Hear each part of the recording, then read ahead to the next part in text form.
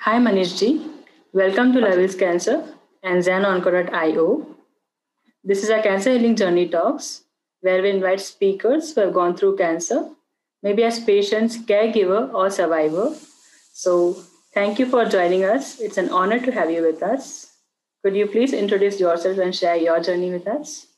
Yeah, ma'am. First of all, thank you for inviting me on this platform which you have created. ये एक बहुत ही अच्छा purpose है क्योंकि कैंसर पेशेंट्स जितने हैं जो फाइट कर रहे हैं और जो उनके साथ जो लगे हैं उनके लिए बहुत ज़रूरी है जो चीज़ें आप उनको ये प्रोवाइड करें through this platform. So I thank you very much for this opportunity. और I'm Manish Giri, my wife Annapurna Giri. She was fighting with ovarian cancer in 2015 September. Okay. So as per my study and as per my knowledge which I had from the doctors, ovarian cancer जो है ये एक ऐसे stage पे पता लगता है जब काफी मुश्किल हो जाता है. It's almost stage 3 and stage 4. Or some patients are lucky who can catch it at stage 1 and stage 2. So इनका भी जो हुआ था that was at stage 4 when we came to know about this ovarian cancer. Now we used to stay in Shimla, Himachal Pradesh का capital जो है. So like we had the best of food, the best of weather, the best of atmosphere over there. Everything was good. And like just to give you a brief history about my wife, like she got cancer at the age of 45. 45 साल की जब ये थी तो तब इसको cancer हुआ और बचपन से लेके 45 साल की उम्र तक मतलब अगर उसने कोई मेडिकेशन लिया होगा तो वो सिर्फ वो जो बचपन में वो पोलियो के जो टीके लगते हैं हमें शोल्डर के ऊपर जिसके निशान रह जाते हैं बस सिर्फ वही लिया उसने. बाकी otherwise she was so fit that not even a medicine for headache या पेट दर्द या बुखार मतलब कभी उसने इन चीजों का कभी उसने दवाइयां उसको लेने की जरूरत ही नहीं पड़ी. So and she used to do yoga. She was a teacher. So and a very good homemaker also along with it. तो ये सारी चीजें manage wonderfully and beautifully and like waking up at 5:36 in the morning and sleeping at 10 o'clock in the night और पूरा schedule अपना अच्छा रखा हुआ था, बहुत बढ़िया रखा हुआ था.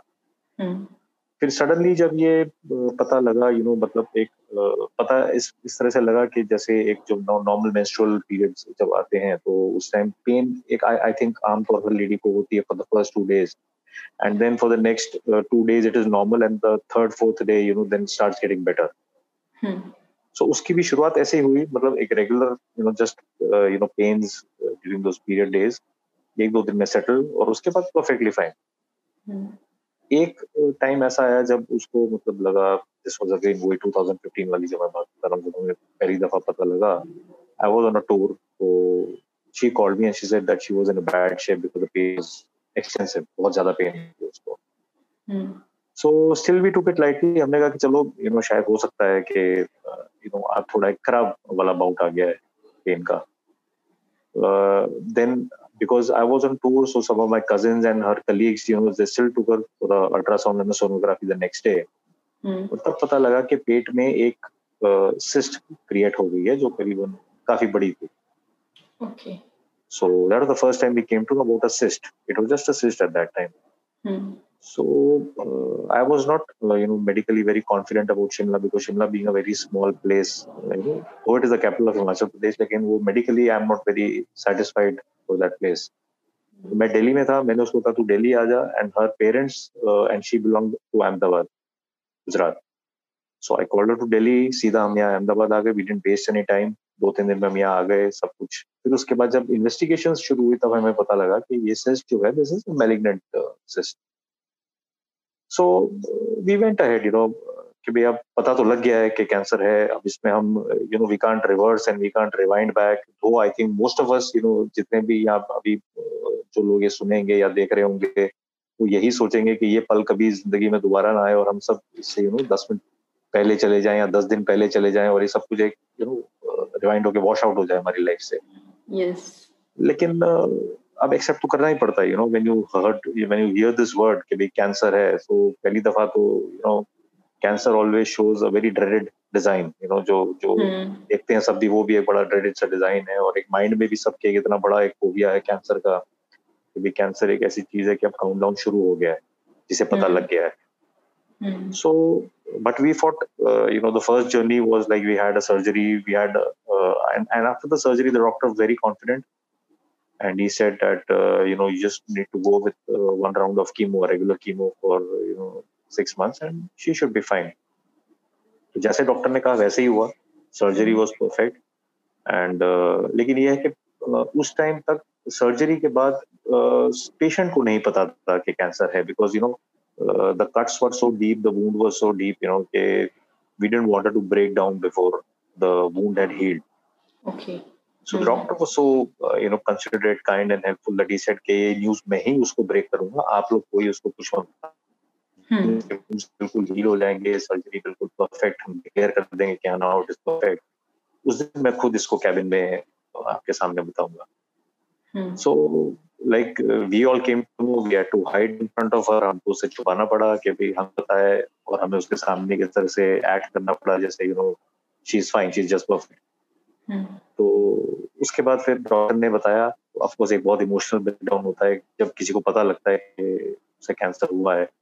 तो we were there to support her 100%, because we came to know this before 10 days, 15 days. तो हम तो ऑलरेडी वो दौर से निकल चुके थे. हम लोग ऑलरेडी 10-15 दिन वो चीजें सोच के हम उससे आगे निकल चुके थे, और वो अब उस पे एंटर कर रही थी. So even you got to know after the surgery that it's cancer? No. I came to know before the surgery only, as the investigations were going on. Okay, yeah. हाँ, इन्वेस्टिगेशंस के दौरान मुझे और मतलब मेरे फैमिली मेंबर्स को, मतलब उसके पेरेंट्स, मेरे पेरेंट्स, जो मेरे कजिन्स थे, those who were with in my journey, जो मेरे साथ थे वहां पर, हमें सबको पता था कि भाई even during the surgery we all were sitting outside, 10-15 लोग थे, हमें सबको पता था, including my daughters. I have got 2 daughters, so including them, we all knew that he's got cancer. And सिर्फ उसको नहीं पता था ये बात का. तो फिर हमने सबने सपोर्ट किया पूरा उसका. जब उसे पता लगा, we were all there too. अगर हमें सबको एक साथ पता लगता तो हम सब background, we all would have crashed together. So I think that was something good. तो डॉक्टर का एक बहुत वाइज डिसीजन था कि उसने हमें लूप में नहीं रखा. उसने हमें तो क्लियरली बता दिया. उसने फिर ये भी बताया कि आप लोग अपने आप को प्रिपेयर करो, फिर उसके बाद मैं पेशेंट को प्रिपेयर करूंगा. एंड आई थिंक ऐसा ही होना चाहिए. This should be the protocol. The family should be prepared, because the family की बैटल जो है वो उतनी ही स्ट्रांग होती है जितनी पेशेंट की होती है. तो इसलिए हम लोग सब तैयार हो गए फिर, और उसके फिर हमने कीमोस का राउंड शुरू किया. 2 का पेट स्कैन नॉर्मल था बिल्कुल, लेकिन जो सीनियर ऑन्कोलॉजिस्ट थे उन्होंने कहा कि पेट स्कैन के बाद चाहे वो नॉर्मल हो, लेकिन हमें एक दफा एक कीमो का सेफ्टी राउंड करा देना चाहिए, because that time her age was just about 45. So he said कि you have a long time to go, तो एक आप करा दीजिए इसे. And we took a second opinion, third opinion. All the 3 doctors said the same thing. So we thought, yes, we should go for a chemo. And chemo नाम सुन के, chemo is also as dreaded as cancer. वो एक word ऐसा है. Because see, I don't know males को, लेकिन females के लिए एक बहुत ज़्यादा change आ जाता है, because the hair loss, because of the skin getting, little bit deteriorated and everything. So, and I think for a lady, her hair is one of the biggest assets. तो एक lady को अपना hair loss करना, वो सब कुछ करना, I think वो बहुत ट्रॉमेटिक एक एक्सपीरियंस है. But we were with her throughout. Like we all said कि भाई देखो हम तेरे साथ हैं, तो कोई we all love you, whether you are with hair or without hair or whatever, we are with you. So then she also got the strength to fight it, and she had a very good willpower. The willpower of the patient is very important with this. Yes. एक smiling face patient का भी होना चाहिए, और एक smiling face care giver का भी होना चाहिए. Doctor will of course do his best and the medicine will do their best, लेकिन ये दोनों चीजों का होना भी साथ साथ बहुत जरूरी है. सो फिर ये सब कुछ हुआ. She got perfectly fine, and then this all started in October 2015. The chemos went all till March 2016. She was fine, perfectly fine, ready to travel and go back to Shimla. So, I stayed all those 6 months in Ahmedabad with her. I left everything. I said, see, most important is, for a husband or anyone in the family, to stay with them during this period. You can't leave them and go at any time. So I stayed with her constantly. And then March, we went back to Shimla. Shimla पहुंच के वो अपने घर आ गई. She was happy. And as I told you earlier, she was a teacher. So she just took some rest for about 2 months. वो भी rest उसके लिए रिक्वायर्ड नहीं था, लेकिन मैंने जबरदस्ती उसको कहा कि 2 महीने रेस्ट कर ले. Don't take the stress of teaching again. So she was back to normal duties and at home also, and for a walk and for a yoga and everything. She was perfect at that time. फिर 2 महीने बाद उसने school भी दोबारा से अपना rejoin कर लिया. Life went good. We went for holidays सब कुछ हुआ. बीच में रेगुलर टेस्ट कराते रहे हम, सब कुछ ठीक चलता रहा. But as you know, cancer एक ऐसी डिजीज है दैट यू नो, कैंसर क्या कोई भी, सर्दी जुकाम भी एक ऐसी चीज है कि अगर मुझे आज सर्दी जुकाम हो गया तो 10 दिन बाद दोबारा से हो सकता है, 1 महीने बाद दोबारा से हो सकता है. तो कैंसर का भी ऐसे ही है. So then you know, suddenly in 2017, again the same period, you know, it was in September. एक नॉर्मल, जब हम रूटीन टेस्ट के लिए हम चंडीगढ़ जाते थे. शिमला से नजदीक में चंडीगढ़ एक अच्छा प्लेस है, you know, it's a good destination for medical setup. तो वहां जब हम गए तो मुझे अभी भी याद है, रक्षाबंधन का दिन था. मेरी सिस्टर एक है, वो चंडीगढ़ रहती है, she is married in Chandigarh. We were at a place. तब रिपोर्ट्स थोड़ी सी गड़बड़ाई वापस से. And it was not very alarming, but like गड़बड़ा गई reports. So then we thought, okay, bhai, now, you know, we need to go again for all those routine checkups and everything, and the only place is again back to Ahmedabad, jam pehle kara ke hai. Because see, we should not be changing doctors. That is what I would advise to all the cancer patients. See, we should trust our doctors, number one. We should never be changing our doctors. हाँ, second opinion, third opinion लेना बहुत जरूरी है. लेकिन अपने doctor पे blindly, you know, should trust, because कोई भी डॉक्टर नहीं चाहेगा कि उसके पेशेंट का खराब हो. Yes. So then we came back to the same doctors and everything. They planned for surgeries, but you know, we were taking time in the sense because my wife, you know, this time she was reluctant for allopathy treatment because she had gone through all that, you know, the surgery and the chemo. So this time she was reluctant. वो कही थी कि नहीं, मैं और कुछ try करना चाहती हूँ, मैं और कुछ anything, you know, it could be spiritual, it could be naturopathy, it could be many things. तो 1-1.5 महीना अहमदाबाद में ही रह के अलॉन्ग विद द रिपोर्ट्स वो सब हम करते गए, लेकिन उससे वेरी फ्रैंकली ज्यादा फर्क नहीं पड़ा because the cancer had, you know, shown its effects.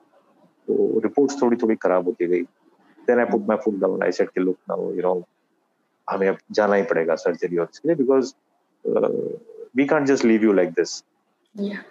So we have to, you know, again go for all this. It was difficult. उसको मनाना बहुत मुश्किल था, लेकिन एंड में मैं जीत गया, वो हार गई, मान गई वो.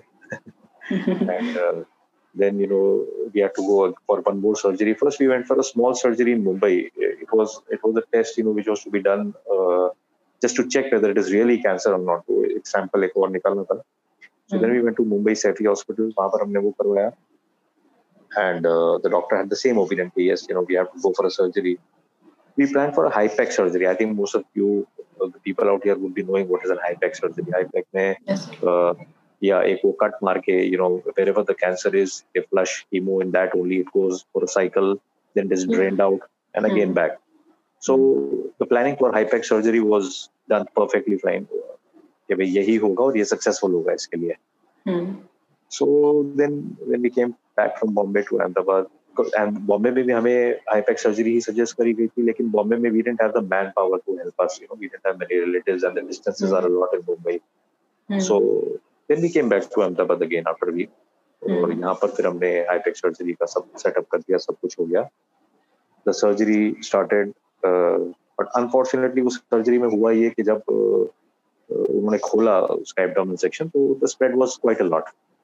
Okay. So now because of the spread being a lot, they had to take an instant decision of not to do a high-pack surgery, because the high-pack would have been more disastrous to her than, you know, a regular surgery.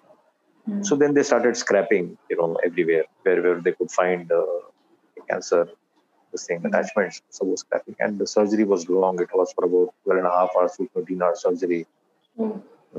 Hats off to the doctors. They were a couple, and they worked very hard on her. It was a great job by them. So again, ये सब हुआ, खत्म हुआ. फिर वो ICU में थी, 2 दिन ICU से फिर बाहर आई. Her recovery was, you know, excellent. Excellent means I didn't expect that recovery to be so good. I expected that, you know, when she would come back home, she'll take a lot of time. Lekin she recovered very well.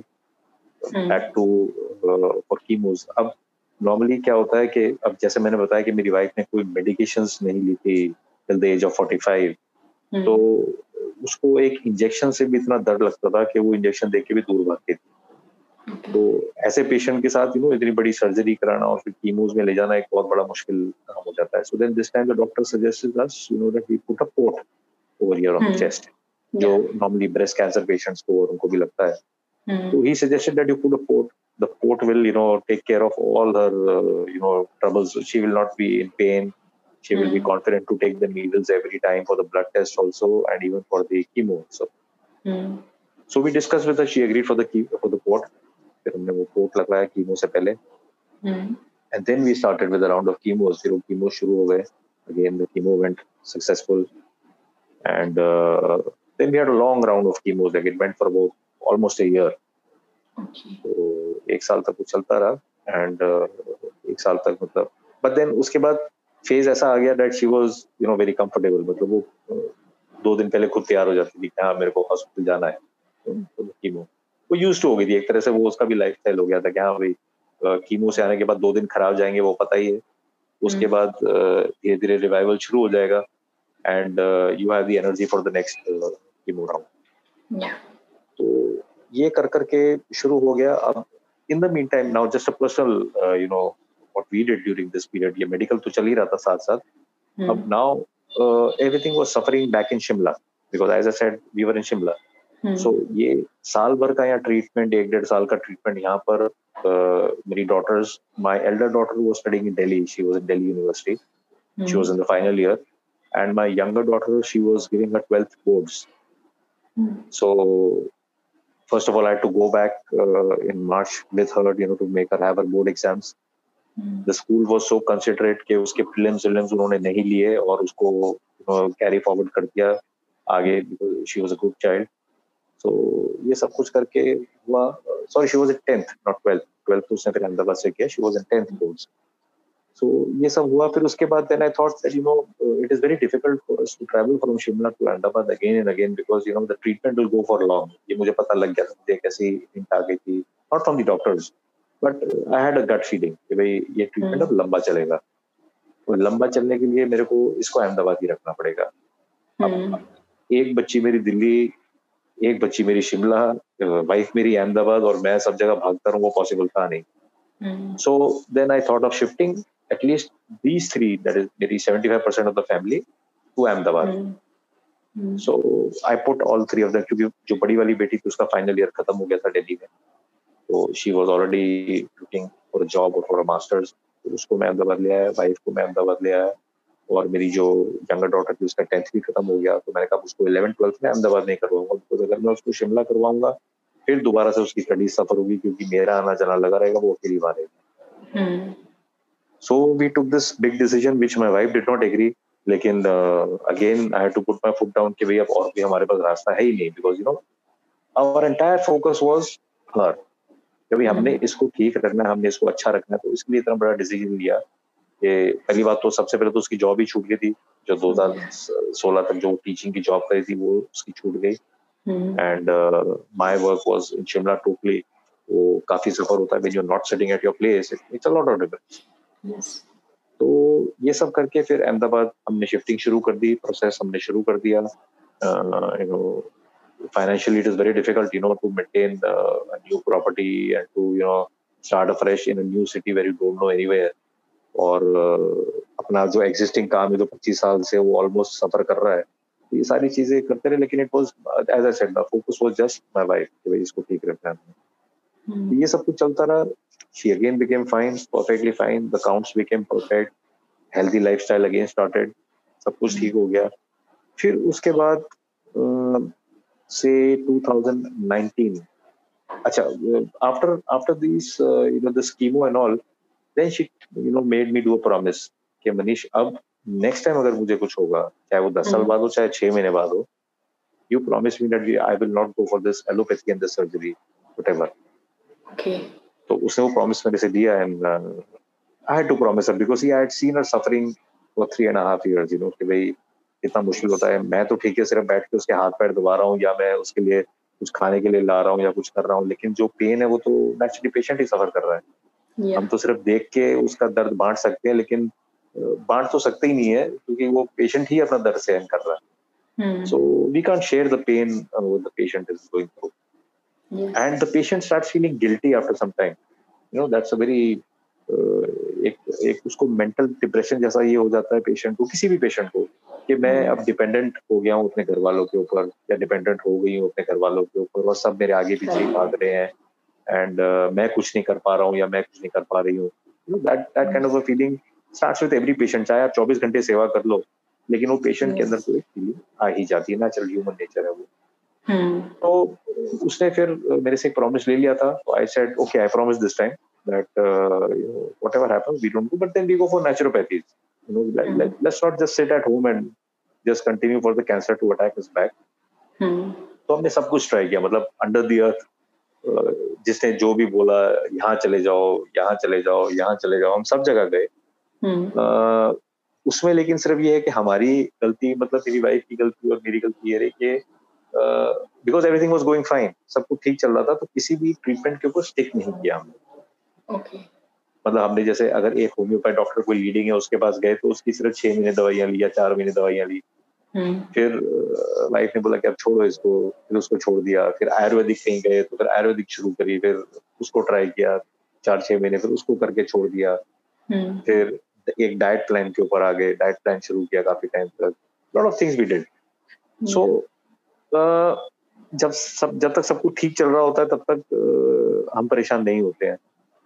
फिर एक दफा ये भी 2019 नवंबर में उसको पेट में उसको एक लंप जैसा फील हुआ, again in the stomach area, abdomen area. तो उसने मुझे एक दिन बताया कि मनीष ये देखो, and you could feel it, ये लंप एक क्रिएट हो गया दोबारा से।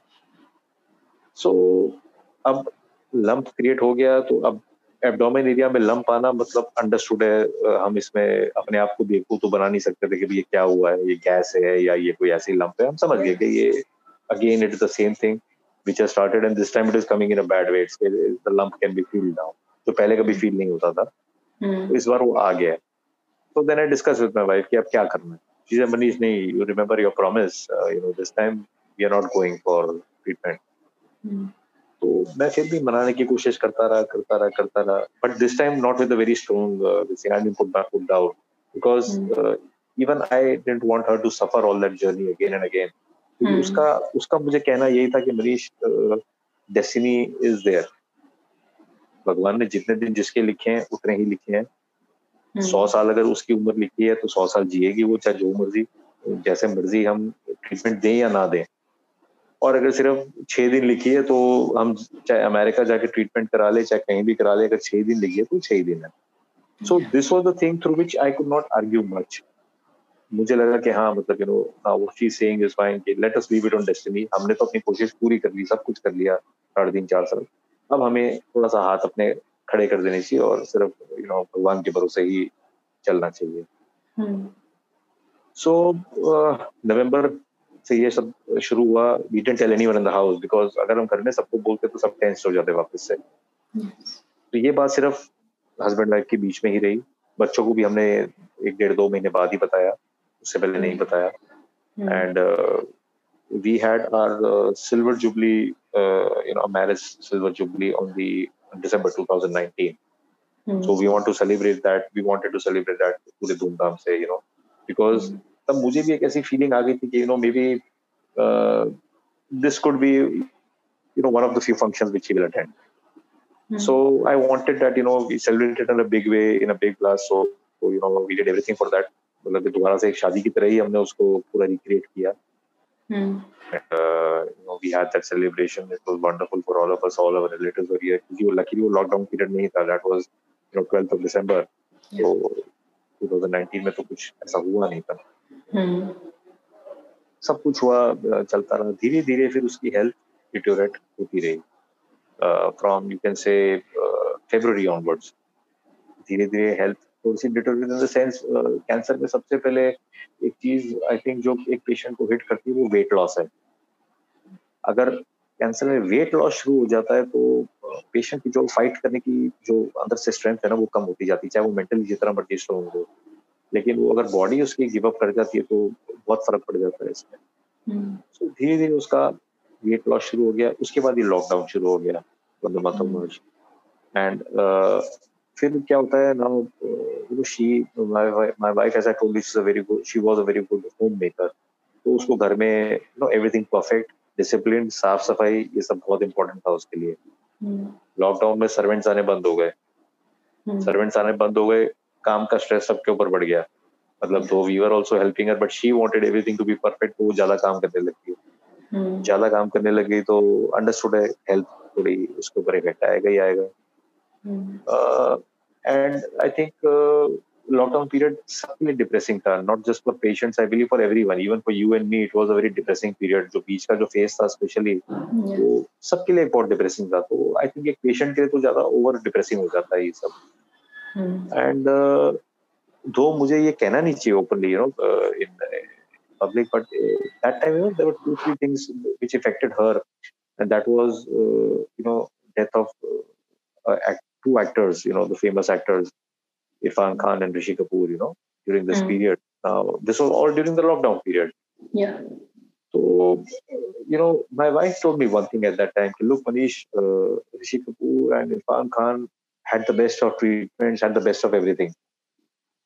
They went to US, and one went to UK, one went to US, and they did the best for themselves, but they could not survive, they could not fight it out. So leave me also, मेरे हाल पे छोड़ दो।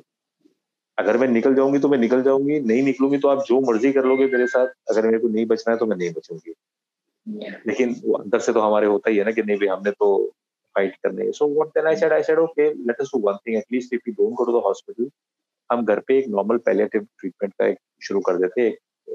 Nurse आएगी, एक वो आएगी, कभी तेरे को ड्रिप्स अगर चढ़ानी है तो ड्रिप्स चढ़ा देंगे, थोड़ा एनर्जी, छोटे मोटे इंजेक्शंस एंटीबायोटिक के, ये वो, let us start with that at least.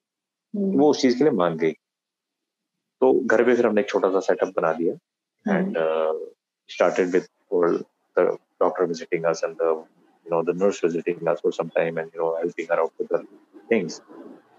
सो ये सब चलता रहा 2-3 महीने। फिर उसके बाद उसको लगा कि अब ये भी बंद कर देना चाहिए, this should also not, because it is painful. हर बार वीगो 4-5 दिन चलती है वीगो, फिर उसके बाद चेंज होती है, फिर सब कुछ ये होता है। और ये सारा ट्रीटमेंट देखो, एक कैंसर एक ऐसा चीज है ना कि इसमें ये ड्रिप्स और ये एंटीबायोटिक्स और ये सब का असर कुछ ज्यादा दिन तक चलता नहीं है। ये वो बात हो जाती है कि जैसे अगर किसी को निमोनिया हो गया और हम उसको एक सर्दी जुकाम की दवाई दे रहे हैं, उसका क्या असर होगा? उसका कोई असर नहीं होगा, और होगा भी तो 1-2 घंटे के लिए होगा। So that was the same thing with the drips and with the antibiotics जो हम उसको दे रहे थे। तो ये थोड़े टाइम तक ये असर करता था, 2-4 दिन, फिर उसके बाद सिचुएशन वही हो जाती थी, indigestion, lot of stomach bloating, pain and all that. Then उसके माइंड में फिर एक चीज चलने लगी, 2 मेरी डॉटर्स के, इन दोनों की अब शादी होने वाली है। पहली बात तो सेटल होना है, सेटल होने के बाद इनकी शादियां करनी है। अब एक लेडी के लिए at this age, at the age of 45-50, उसको आगे सिर्फ अपने बच्चे ही दिखते हैं कि जिनकी शादियां करनी है। And she had it in her mind कि भाई अब उसके पास ज्यादा टाइम नहीं है, तो what to do and what not to do. तो then she started all the planning, she used to call my daughters every day, she used to tell what all jewellery she has, what all assets she has. Then she used to gain the ladies in the family, that was her sister, my sister, उनको बुला के उनको list बनाती थी, इसको ये देना है, इसको ये देना है, उसको वो देना है। So beautifully everything was planned. Like July में उसने, my sister from Chandigarh was called and her sister from Mumbai was called. बैठ के उनके साथ पूरी listing perfectly, with pen and paper. ये चीज इसको जाएगी, ये चीज इसको जाएगी, इसका ऐसा होगा, इसका ऐसा होगा, कन्यादान इसका कौन करेगा, इसका कन्यादान कौन करेगा, that way. तो that time we all used to tell her कि ये सब क्यों अभी बोल रही है, you'll get fine, you'll be perfect, don't think about all this. But I think in the back of the mind she knew कि भाई अब टाइम खराब शुरू हो रहा है and फेज खराब होता रहेगा. Still we were fighting, हम तो इसके साथ खड़े ही थे पूरे time, with a smiling face and enjoying with her and everything, because we wanted her to be comfortable. जितनी भी जर्नी उसकी थी बाकी की, वो उसकी कंफर्टेबल रहनी चाहिए, उसको जरा भी ये नहीं लगना चाहिए कि ये सेवा जितनी भी मेरी हो रही है ये जबरदस्ती हो रही है. And I think everyone on whoever is listening to this, I think this is very important. हम चाहे जितना मर्जी पेशेंट से चिढ़ जाए, हम चाहे पेशेंट से जितना मर्जी हमें गुस्सा आ जाए, वो उसके सामने कभी भी नहीं निकलना चाहिए। आपस में हम निकाल लें रूम से बाहर जाके, दैट इज गुड इनफ। लेकिन पेशेंट के सामने कोई भी आर्ग्यूमेंट, लड़ाई झगड़ा उससे रिलेटेड नहीं होना चाहिए। We should treat them like babies, जैसे बच्चे होते हैं। We should treat them like, दो करना मुश्किल होता है लेकिन करना पड़ता है, I think, and this is healthy for them also and for us also, दोनों के लिए अच्छा है। सो ये सब चलता रहा। फिर उसके बाद before about like she passed away on 22nd September 2020 late night मतलब 11:15 के आसपास। तो उससे 4-5 दिन पहले उसने मुझे दोबारा बोला कि मनीष, एक तो ये जो नर्स आ रही है सिर्फ 3-4 दिन के लिए आएगी, इसको इससे ज्यादा आने के लिए बोलना मत। And I was making a payment to somebody तो फॉर हर मेडिकल ओनली, तो शी सेड कि Manish, this is the last payment you are making, इसके बाद आप मेरी अब पेमेंट कोई करोगे नहीं। तो एक बैक ऑफ द माइंड चल रहा था उसके, शी न्यू, जैसे हम हर बार बोलते हैं ना कि भी हर इंसान को पता होता है कि भी उसका टाइम आ गया है। तो लेकिन हमने उस चीज को एक्सेप्ट नहीं किया। देखो, एक्सेप्ट करना बहुत मुश्किल होता है, it's very difficult to accept, and specially a loved one in the family. So, and why I'm saying loved one, I used to love her more. Every husband loves his wife, of course, but we had a love marriage, and in our love marriage, we started seeing each other when I was in class 8th and she was in class 7th. So, like we were together for about 25 years. तो हमारी marriage को हुआ, लेकिन otherwise unofficially 37 years, we were together. So, I tell God, अब बैठ के कभी कभी अकेले के, मतलब आपने वो जो मेरे को 10-15 साल पहले दे दिए थे, वो आपने अभी काट लिए.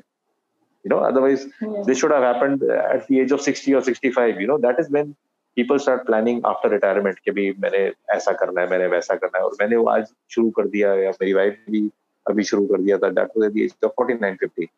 तो वो जो 10-12 साल जो गॉड ने उस टाइम हमें वो ग्रेस दे दिया था, वो अब उन्होंने हमसे छीन लिया. But we had a wonderful time together, and वही लास्ट के 4 दिन जो थे उसमें भी, मतलब she was mentally so alert. Like she passed away on Tuesday, और मंडे रात को भी उसने बच्चों के साथ बैठ के पूरे घर का मेन्यू बनाया. See, during this period all my relatives used to come to my house. मतलब 10-15 लोग घर में होते थे, चाहे लंच पे चाहे डिनर में, बिकॉज एवरीबडी न्यू के अब इसकी सिर्फ सेवा करने का टाइम आ गया है और कुछ टाइम अब बचा नहीं है. तो इसके पेरेंट्स, मेरे कई रिलेटिव्स लोग होते थे. So everybody used to have meals at home. So he still made her have that power to decide, that whatever is going to be had, whatever is going to be eaten, it is going to be eaten by you.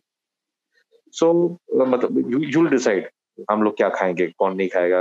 सुबह अगर घर में cook आता है तो वो क्या बनाएगा, मीट सब्जियां मंगवानी है तो क्या मंगवानी है. So that she's still in control and she gets that feeling, कि हाँ मैं अभी भी बॉस हूँ. So मंडे इवनिंग तक उसने, ट्यूसडे रात तक का मेन्यू उसने सारा बनवा दिया था कि भाई सब लोग ब्रेकफास्ट में ये खाएंगे, लंच पे ये खाएंगे, डिनर में ये खाएंगे. And then after Tuesday afternoon थोड़ा थोड़ा our health started deteriorating, and then we started getting prepared कि मतलब अगर है भी तो अब 1-2 दिन है हमारे पास. And then slowly health started going down, and by late evening she was 10:45 p.m. she passed away. So after her passing away also, though we all knew कि भाई मतलब we were prepared in the last 6 months कि भाई ऐसा कुछ होने वाला तो है, लेकिन जब होता है तो उसके बाद बहुत मुश्किल हो जाता है. Today it is less than a month, like अभी 22 तारीख को भी पूरा 1 महीना होगा. But we all still have that feeling कि अभी वो डोरबेल बजेगी, she just go for holiday, she'll come back, और या फिर बेड से आवाज लगाएगी कि भाई कोई मेरे को उठाने आओ या मेरे को पकड़ने आओ. So that is there, वो गैप कभी खत्म नहीं होगा, and I think it will remain till the end of we are living. चाहे मैं हूँ चाहे मेरे बच्चे हैं, वो जो गैप किसी भी फैमिली मेंबर का होता है वो कभी भी खत्म नहीं होता है. Now the only thing is, regarding cancer, I think we should, treat cancer just like a normal बीमारी. इसको हमें एक तो पहली बात तो एक हवा नहीं बनाना चाहिए. किसी से छुपाने की कोई जरूरत नहीं होनी चाहिए. मतलब मेरी वाइफ ने शुरू में सोचा भी था किसी से छुपाने को, तो मैंने उसको बोला छुपाना क्यों है हमने. Why should we hide this fact कि भाई हाँ हमें ठीक है, you have cancer, and cancer एक ऐसी चीज है जिसको हमें, अगर हम उसको छुपाएंगे तो हम और स्ट्रेस लेंगे. Will be more stress. और अभी भी कैंसर हमारे इंडिया में एक टैबू है। आई थिंक जैसे 25 साल पहले टीबी था, 25-30 साल पहले टीबी था, और भी कई चीजें थी, विच एड्स था।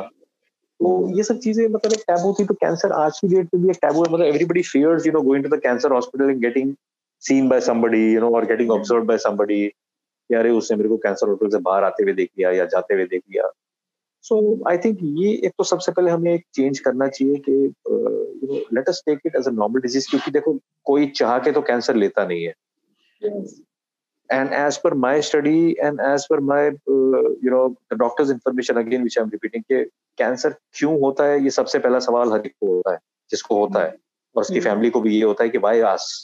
लेकिन उसका भी जवाब किसी के पास नहीं है। Nobody has the answer for this. See, people will give you 100 reasons for cancer, कि भाई ये इस वजह से हुआ होगा या ये इस वजह से हुआ होगा, लेकिन उसमें से अगर आप टिक करने बैठोगे ना, तो वो 90% चीजें तो हर एक आदमी के साथ हो रहा होगा, हर इंसान उस फेज के अंदर होगा, तो सबको तो नहीं है कैंसर। लेकिन few people due to whatever reasons, कि भाई इम्यून सिस्टम खराब हो गया, या कोई मेटाबॉलिज्म सिस्टम चेंज हो गया, या जेनेटिकली आया, या जैसा मर्जी हुआ, मतलब the only thing is we should just accept it, we should not go back कि ये क्यों हुआ, अब हो गया तो हो गया। We should just keep on fighting with this instead of blaming कि भी कैंसर क्यों हुआ है। So I think ये चीजें हैं, I think नेचुरोपैथी में भी कॉन्फिडेंस उतना ही होना चाहिए जितना एलोपैथी में होना चाहिए, क्योंकि आज तक एलोपैथी में भी अभी तक 100% इसका कोई नहीं आया है। That is what I believe. Nobody can be 100% cure. No doctor gives. I went to the best doctors in India, Mumbai, Ahmedabad, सब जगह. Luckily, at least the doctors which I met, they were telling me a very clear thing. They never told me a story. They told me on my face that Mr. Giri, अब इतना time है, 1.5 साल, 2 साल, और एक time पे doctor ने मुझे ये भी बोल दिया था लास्ट जब कीमोज हो रही थी कि we are just buying time. So he was very clear to me. So ये एक आई थिंक एक बहुत एक अच्छी चीज है, एक डॉक्टर को एक पेशेंट के साथ एक ऐसा ही रोल प्ले करना चाहिए कैंसर के अंदर। और पेशेंट को कभी भी, जैसे मैंने अभी बताया, डॉक्टर के ऊपर से भरोसा नहीं उठाना चाहिए, क्योंकि अगर एक दफा पेशेंट ने या पेशेंट की फैमिली ने अगर डॉक्टर से भरोसा उठा दिया ना, तो the doctor will never behave well with you, because he will also lose trust inside you. Then he'll be just doing it as a formality. वो आपका ट्रीटमेंट उस तरह से करेगा।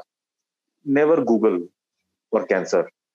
See, because I tell you, हर एक का एक अपना एक्सपीरियंस है, मेरा एक अपना अलग एक्सपीरियंस है।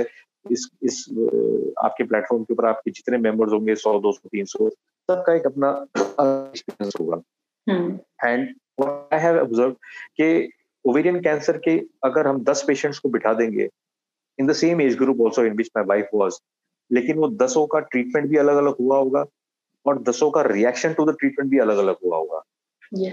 So we can't just draw a line somewhere के ये पेशेंट है तो इसके साथ ये ऐसा होगा और ये ऐसा ही 100% होगा, ये ठीक होगी या खराब होगी। नो, कई पेशेंट्स वैसे ही ठीक हो जाते हैं, उनके ऊपर वही जैसे मैंने कहा डेस्टिनी है, भगवान की दृष्टि है उनके ऊपर, कुछ अच्छा है, वो चाहे 10% भी मेडिसिन लेंगे वो बिल्कुल ठीक हो जाएंगे, और कई बेचारे 110% भी मेडिसिन लेंगे लेकिन वो ठीक नहीं हो पाएंगे। So this is my personal experience, cancer which I have been going through all these 5 years, though I'm saying it is a horrible journey, because I have ran across these 5 years. तो रातों की नींद गायब हो जाती है, patient की ना हो लेकिन केयर गिवर की 100% होती है, क्योंकि केयर गिवर की टेंशन बहुत होती है आगे, because everything it is emotionally also, financially also, physically also. मतलब मैं विद माई वाइफ 6 मंथ से मैं रात को सोता ही नहीं था, मतलब उसके हाथ पैर दबाने पड़ते थे, अगर मैं हाथ पैर दबाना बंद कर दूं तो वो जाग उसकी खुल जाती थी। Just to make her comfortable I used to be awake almost the whole night, press of feet and hands. फिर उसके बाद सुबह 6, 6:30 बजे मेरी 2 में से एक डॉटर आ जाती थी, फिर वो मुझे रिलीव करती थी और फिर मैं जाके आराम करता था। सो आई थिंक, और ये जर्नी हर केयर गिवर के साथ, आई थिंक जो मैं बता रहा हूँ वो केयर गिवर इसी सिचुएशन में होगा जो जिस सिचुएशन में मैं रहा हूँ। और जो मैंने अपनी वाइफ के लिए किया है. Anything else like if you want to ask, if you have something specific? Yeah, so like you said, caregiver के लिए बहुत ज़्यादा टायरिंग जर्नी होती है. बहुत ज़्यादा, बहुत ज़्यादा. तो नॉट जस्ट लाइक फिजिकली आप कैसे रिलैक्स कर सकते हो, आप मेंटली भी कैसे रिलैक्स करते थे, मतलब how you destress yourself? Ma'am time ही नहीं मिलता था. अपने आप को देखने के लिए तो टाइम ही नहीं मिलता था. Seriously, Yeah. there was no time to see myself. मतलब I could not afford to see myself at that time. मतलब मेरा फोकस सिर्फ वही थी कि भी सिर्फ उसी का ध्यान रखना है.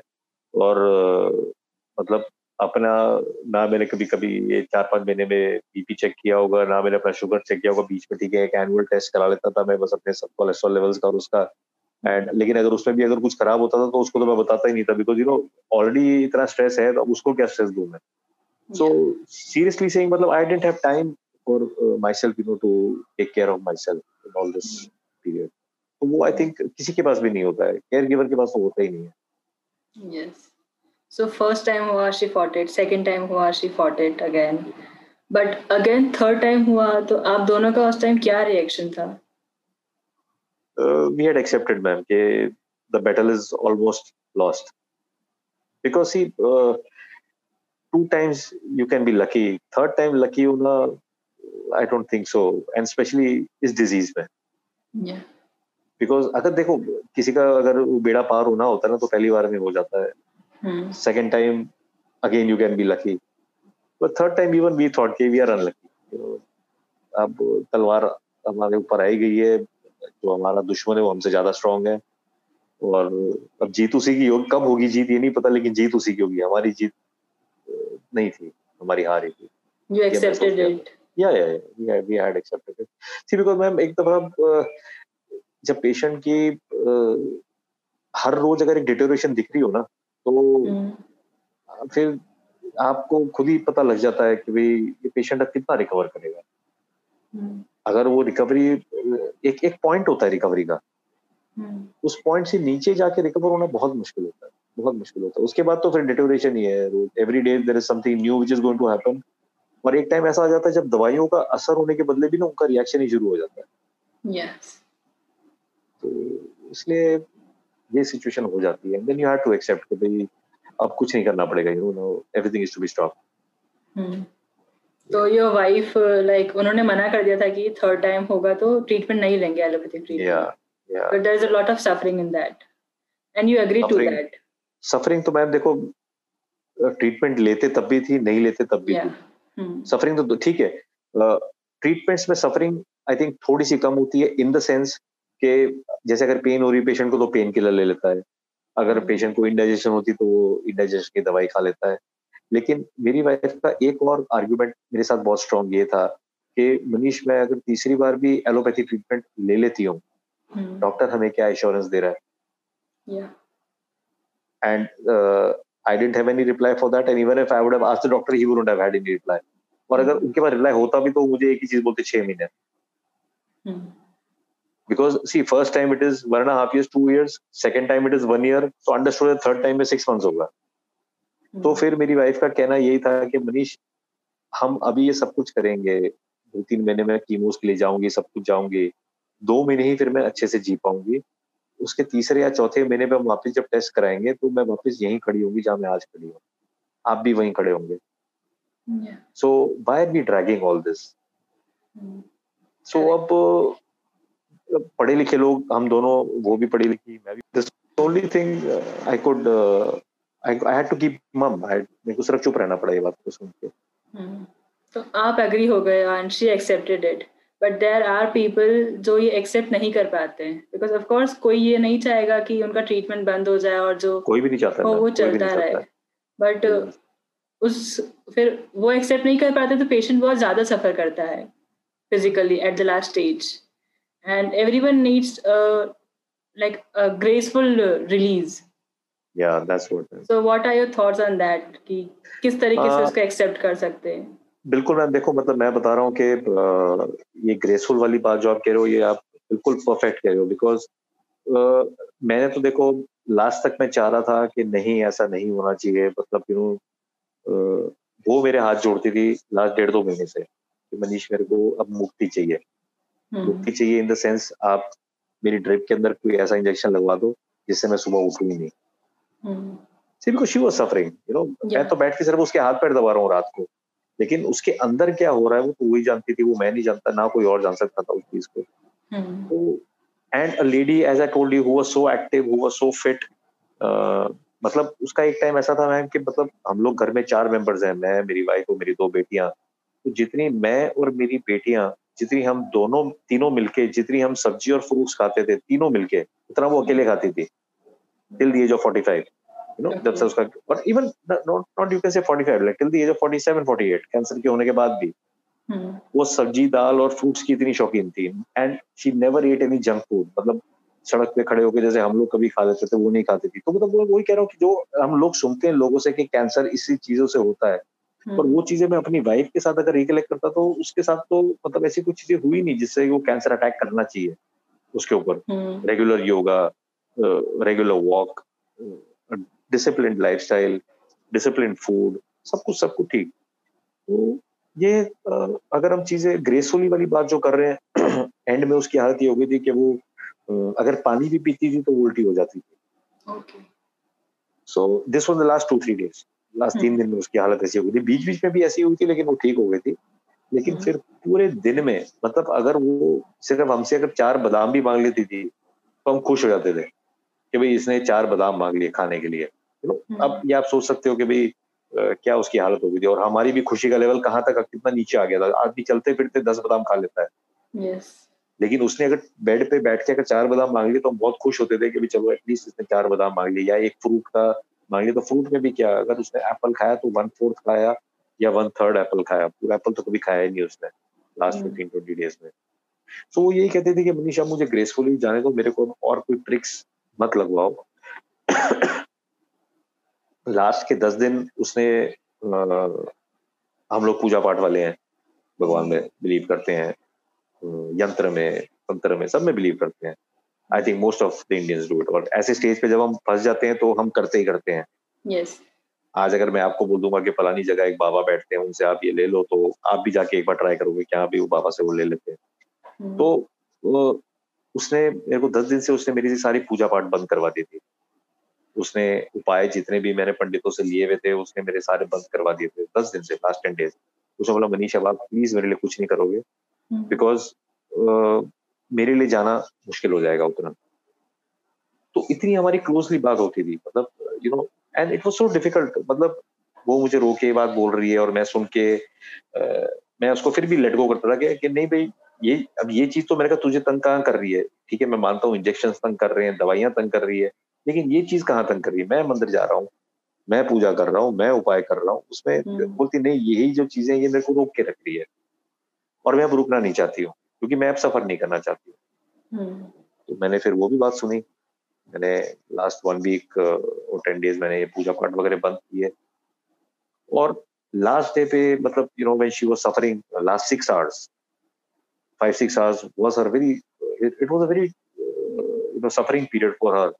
Suffering period in the sense जो हमने वो लास्ट 5-6 घंटे उसको सफर करते हैं देखा, it was not in pain, she was not painful, but अब पता नहीं किसी और के साथ भी ऐसा हुआ या नहीं हुआ, I don't know, and I am discussing it with you on this platform कि we could feel there were about 10 people surrounding her bed last 5-6 hours.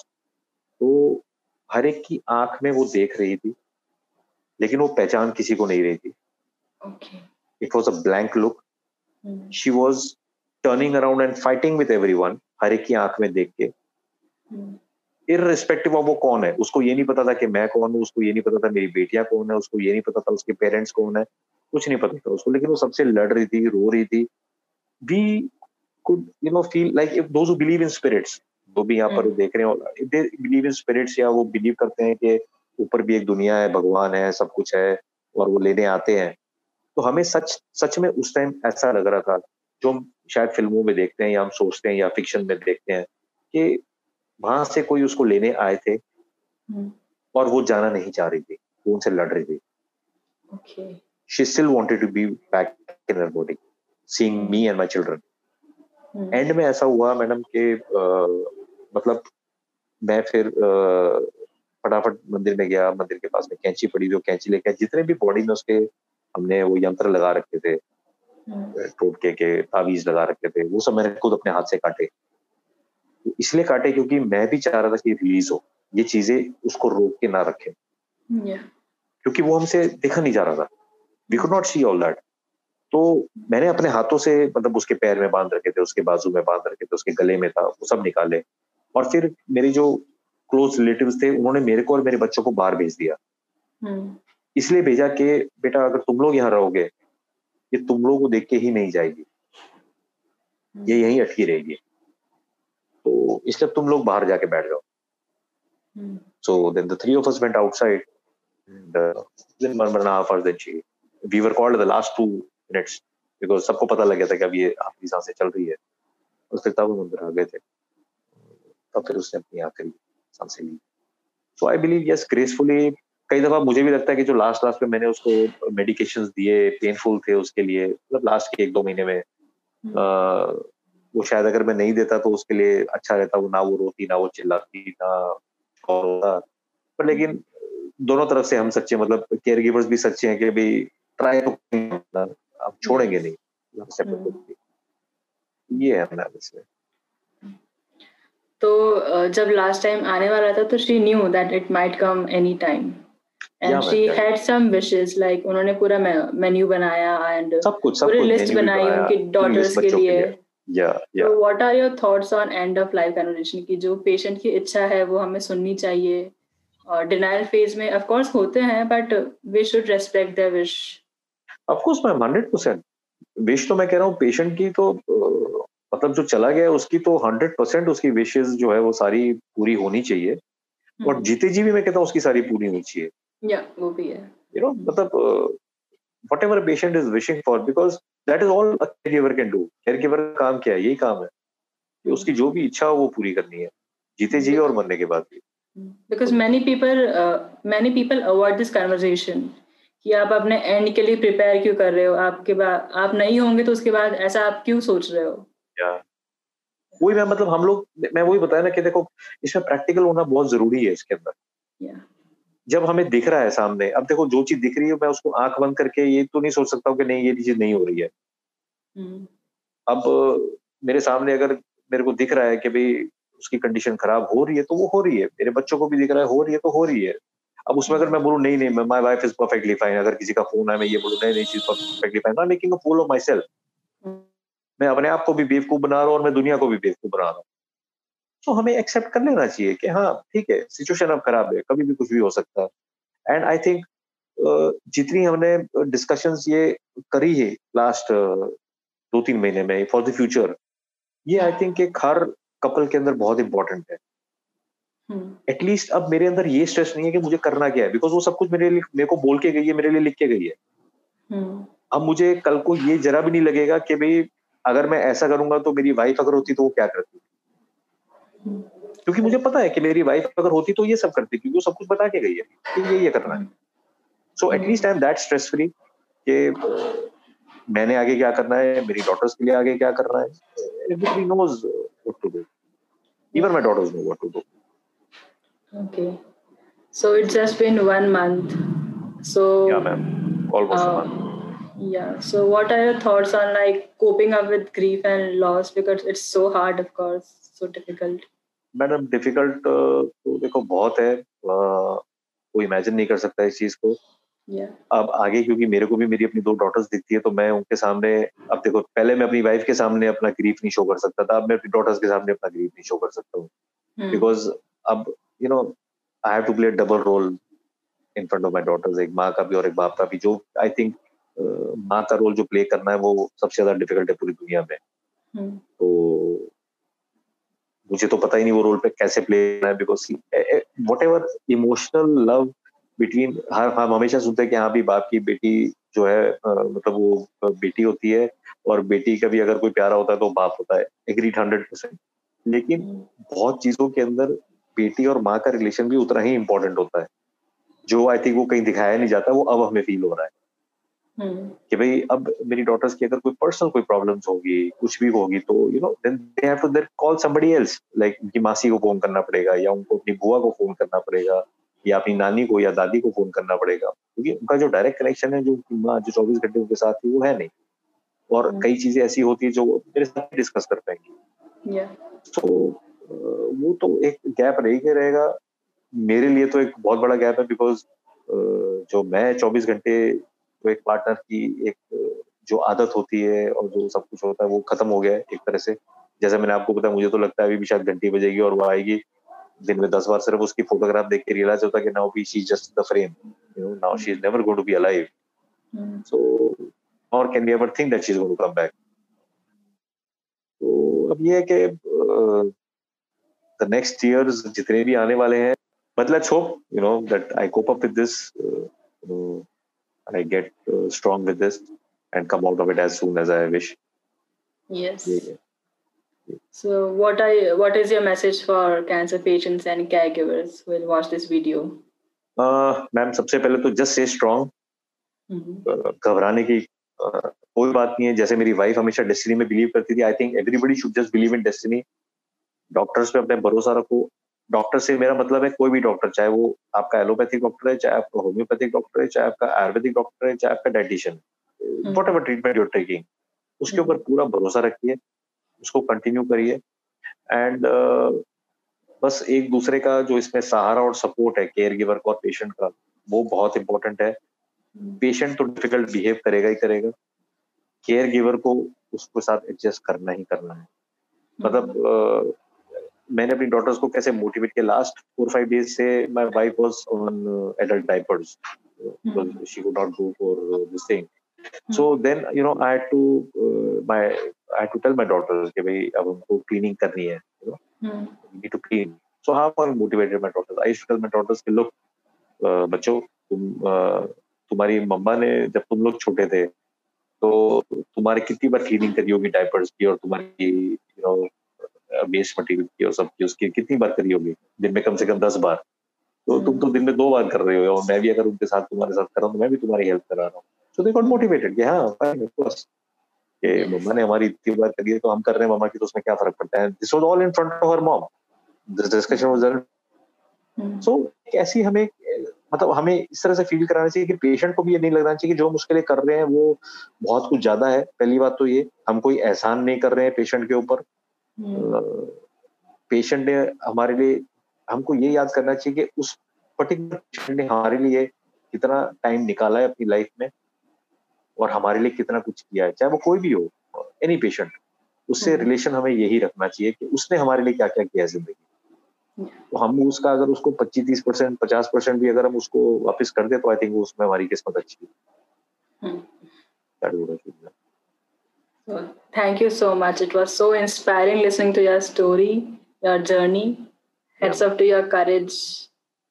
So, बस courage ही रखनी पड़ती है, and I think every caregiver should keep courage within themselves. They should.